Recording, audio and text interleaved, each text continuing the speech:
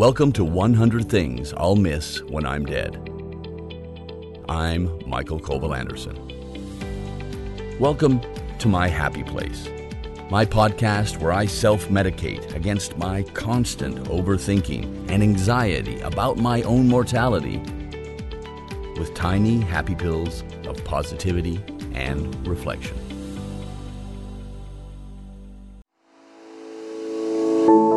Number 75, Søren, Kierkegaard. I've never really felt like I've had heroes, and even that word bugs me. It doesn't seem appropriate because you can so often place the word worship after it, and I generally prefer a horizontal approach to my fellow humans.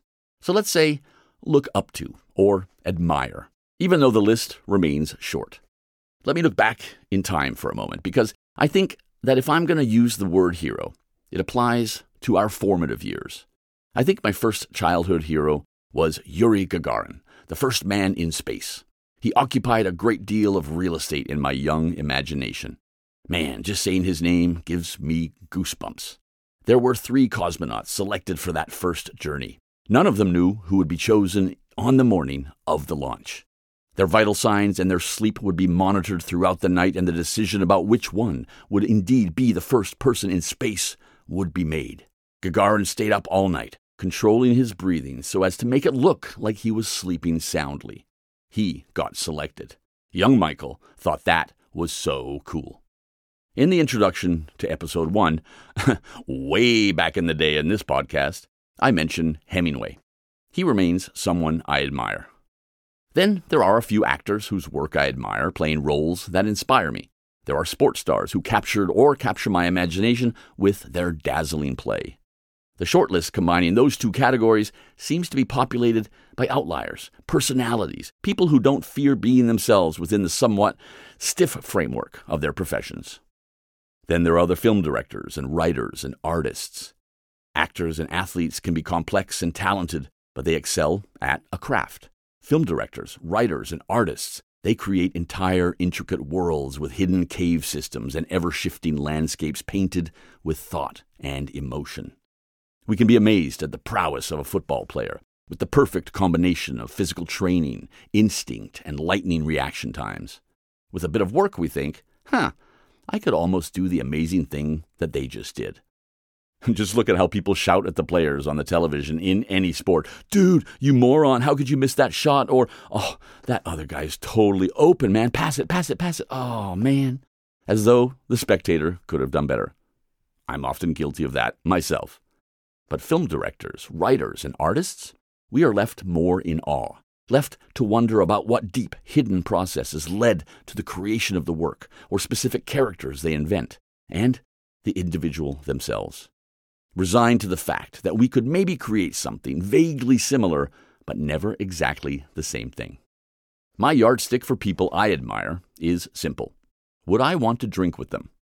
Most of the people on my list are people I would want to sit down with and open a bottle, probably more than one, and talk the night away. This is not only reserved for actual humans. There are characters in literature and cinema who fit the bill as well. Just meeting someone I admire doesn't cut it. Think about it. You run into a celebrity or a sports star or whatever on the street. You met them. You got to say, "Oh my God, I love your work."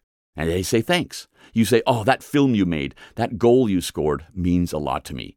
They say thanks. Maybe there's a selfie. And we're done. The event might mean a lot to us, emotionally, but nothing really happened. So I like to imagine drinking with them.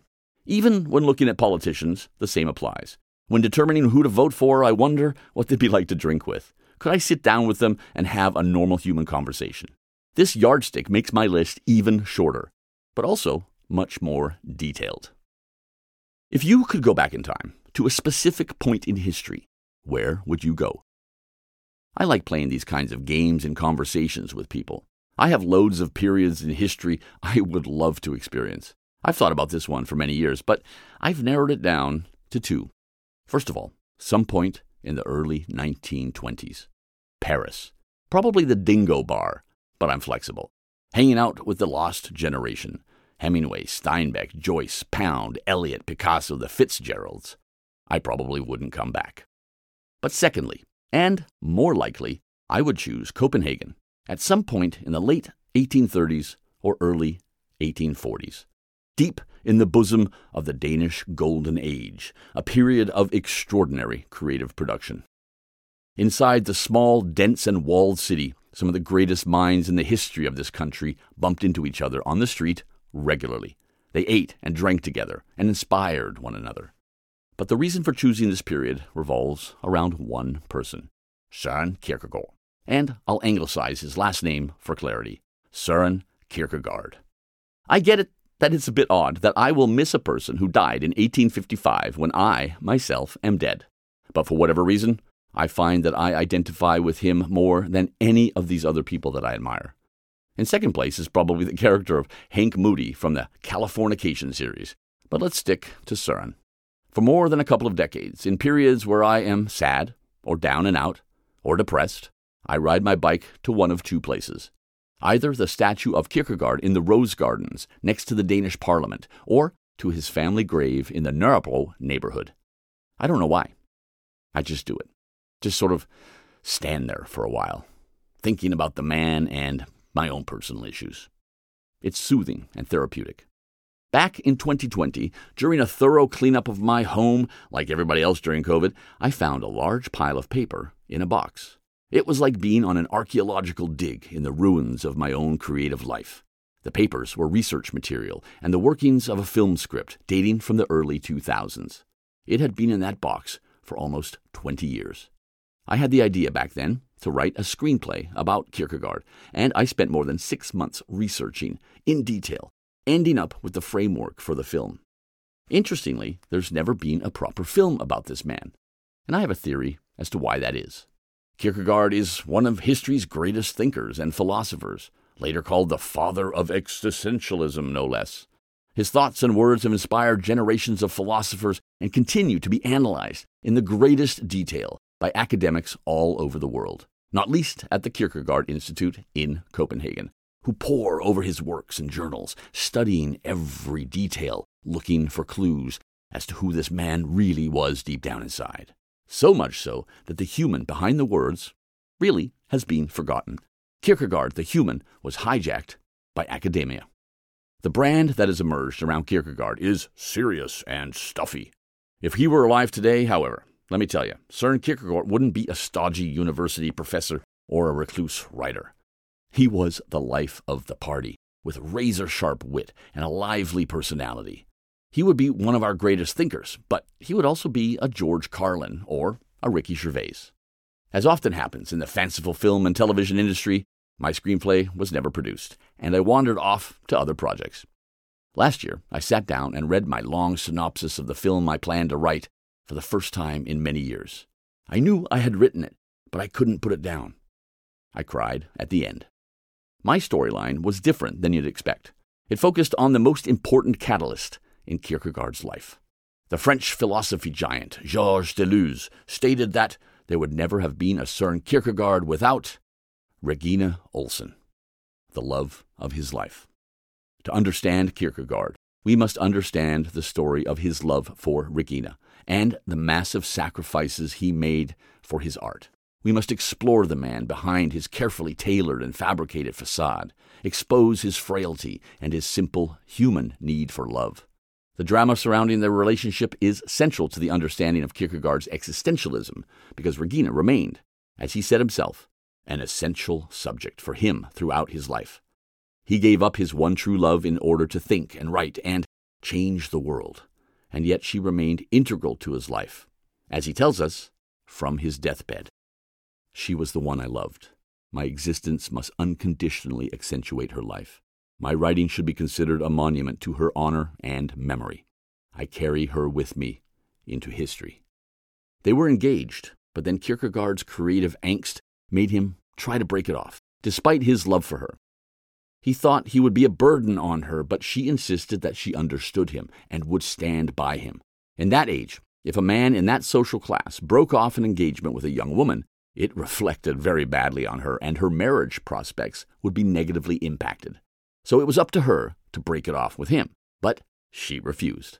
Kierkegaard started to commit character assassination of his own person. starting negative rumors about himself that spread like wildfire in the small city, forcing her to take the high road and finally leave him in order to preserve her honor. She saw right through his game, but at the end of the day, she was forced to break it off. He was despised in Copenhagen because of the situation, and right after, he left for Berlin, where he sat down and wrote Either Or. And that's what started his journey as an important writer and thinker. All in all, it's the greatest love story never told. A simple story of love, but also the tale of a tortured, brilliant, and creative mind battling with the human emotion of love. A man loving so hard, and yet unable to love because of a need to think and write. A strong, intelligent woman who understood him and who tried to keep their love alive. Søren Kierkegaard was a member of the bourgeoisie in Copenhagen. Nevertheless, he could easily integrate into working-class settings and even thrived on it. He enjoyed what he called to menneskebade, his own Danish word, which translates to bathing in humans. He would go to dive bars on the harbor and hang out with captains and sailors in order to hear what real people have to say. You might recall from the segment about being naked that Kierkegaard had a habit of sitting naked in his apartment and speaking foreign languages when he was feeling melancholy, which was often. I've borrowed that tactic too, on occasion. I've read most of what he wrote, and it has had an impact on my life, but not as much as knowing what the man was actually like. Kierkegaard died far too young, at 42 years old on Sunday, November 18th, 1855. He had regained his reputation by then and was incredibly popular in the city. 1,000 people solemnly followed his casket to the graveyard, a remarkable number of people for that age, and a mix of the bourgeois and the working classes.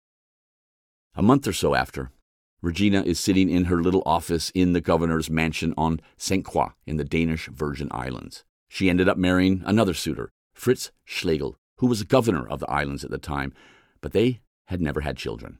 She received a letter about Søren's last will and testament, wherein he wrote, "It is, of course, my will that my former fiancée, Mrs. Regina Schlegel, shall inherit the few things I leave behind. What I wish to express is that, in my mind, an engagement is just as obligating as a marriage, and therefore I leave her everything I have, just as though I were married to her." This guy, man, this guy. One of the people in history, dead or alive, that I admire the most. A person who continues to give me so much personal inspiration. I've never really explained this to anyone in such great detail as this segment of the podcast. Rereading the script, I feel like there is so much depth to my relationship to him, but I also feel like I've already said too much. The rest will remain with me. You've been listening to 100 Things I'll Miss When I'm Dead. I'm Michael Koval-Anderson. Thanks for being out there.